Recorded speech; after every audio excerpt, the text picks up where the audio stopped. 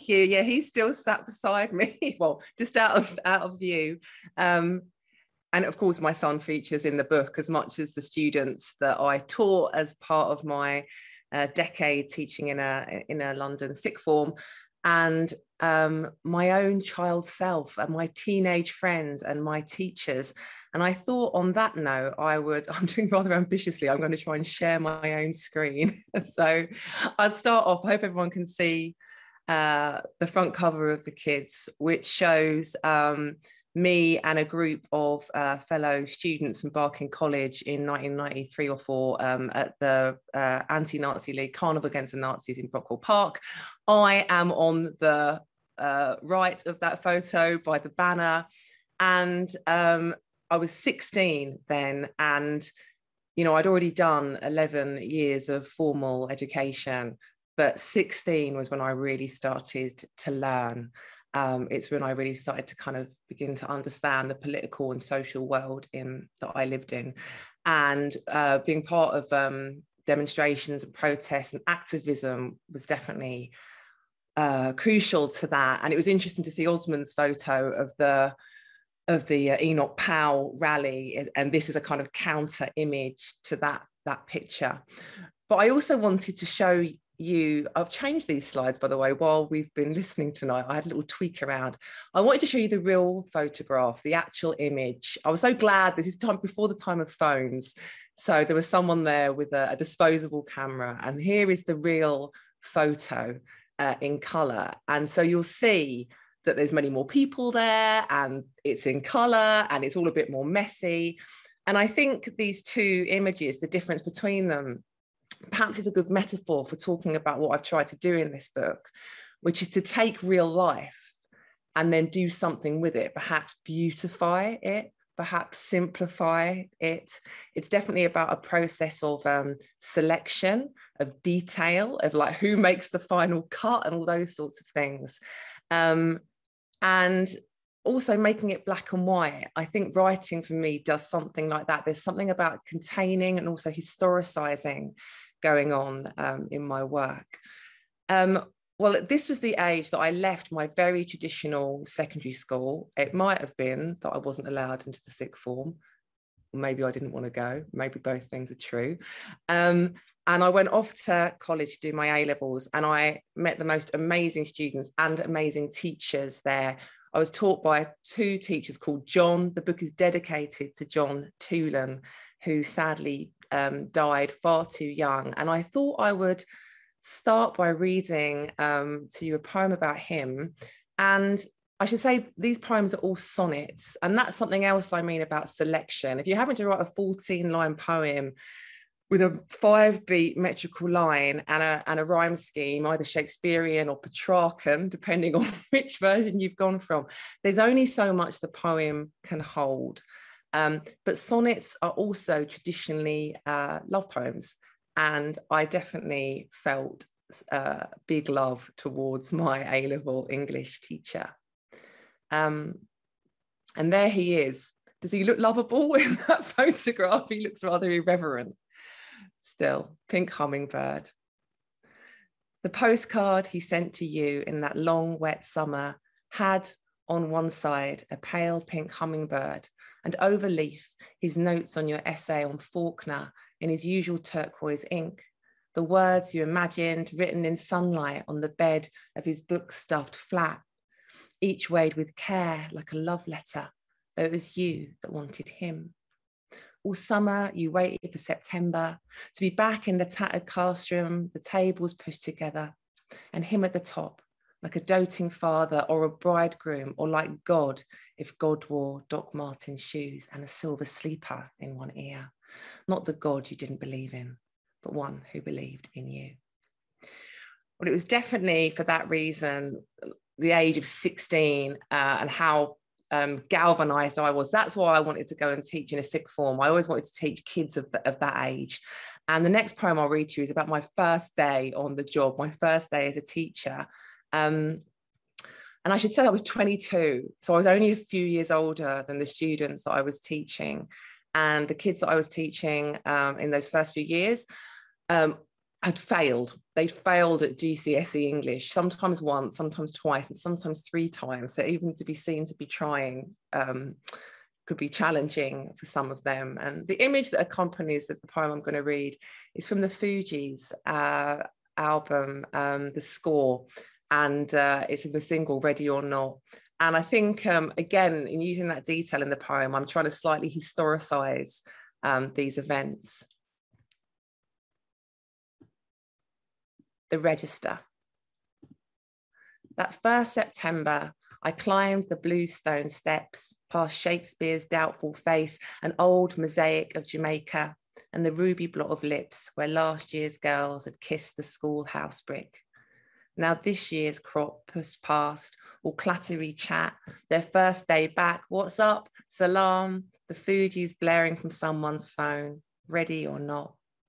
And with that old white dog still barking softly in my head, I walked the sugar-papered hall and pushed the classroom door to find a sprawl of teenagers sat waiting, my resitters, all back to do what they'd already failed. I took my seat and called the register. Denise, Tyrone, Alicia, Chantel. Well, at the time that I started teaching, you know, all the debates around multicultural education were raging, all the conversations about what should we teach kids that come from a whole range of backgrounds. And often we were discussing in the classroom issues of identity. I mean, it was intersectional practice, so we didn't have the word intersectional at that time, but we talked about race, ethnicity, religion, class, gender, and all the way that was being given to us, served up to us through literature and also film. I taught film studies as well.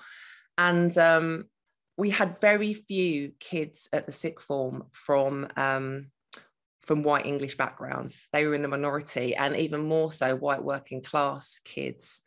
And this poem is for one of those students. I'm gonna, oh, why am I not? My slides aren't moving on, bear with me. Oh, okay, here we go.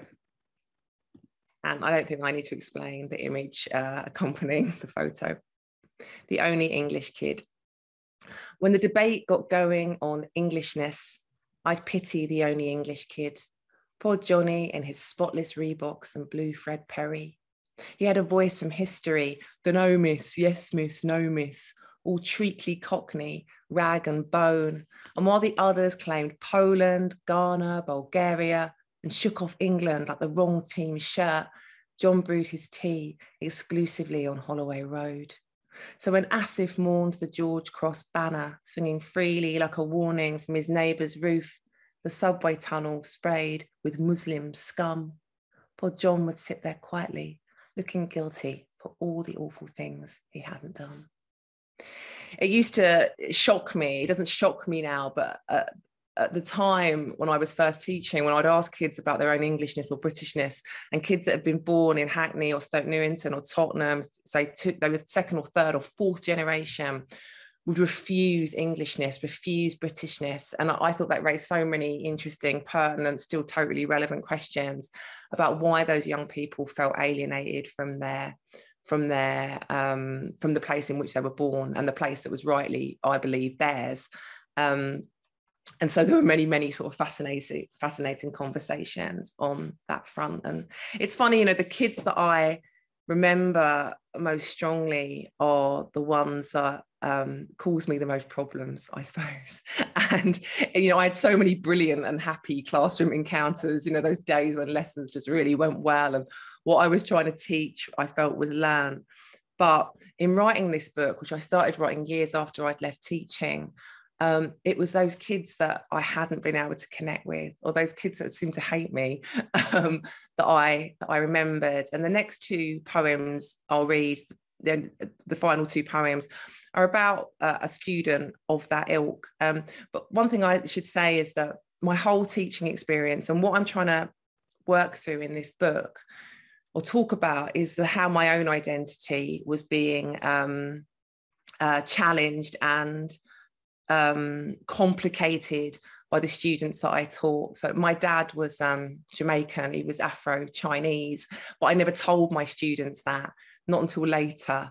And you'll hear how these this pair of poems speak to that idea. Janine.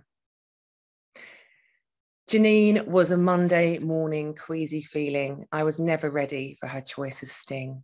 The late strut-in, teeth kissing, rolling eyes, my protests thwacked away like swatted flies, or else the bleat of questions, her pinging hand, a jack-in-the-box, a gun she kept on firing, asking over and over why we couldn't study Harry Potter. Or worse, the searing telescopic stare I winced in as she coiled a lock of hair around the middle finger shone at me. And this went on for months until somebody said the thing and finally brought ease. My dad was half Jamaican, half Chinese. It's a photograph of my father there. Janine 1. My dad was half Jamaican, half Chinese. Her question at my office door, her face gone softer, searching mine for vestiges of blackness, as if she'd find a sign, a trace, the more she taught. And when I told her yes, with some fire put out, it's hard to know what heat, or presume a heat at all, or guess the stakes when teachers rarely look like those they teach. The whiteness of my skin has been confusion, chaos, agency. Janine was nicer after. Well, what's up, miss? And hey, like neither me nor her remembered Monday's knackering, spun out war. She dropped her gun. I'd somehow been excused. I'd been forgiven. I think what Janine and I both felt strongly there was relief, relief that we could stop. But the book is broadly, it's love poems to education, to learning in all its forms, to the kids I taught, and to them for what they taught me. Okay, I'll finish there.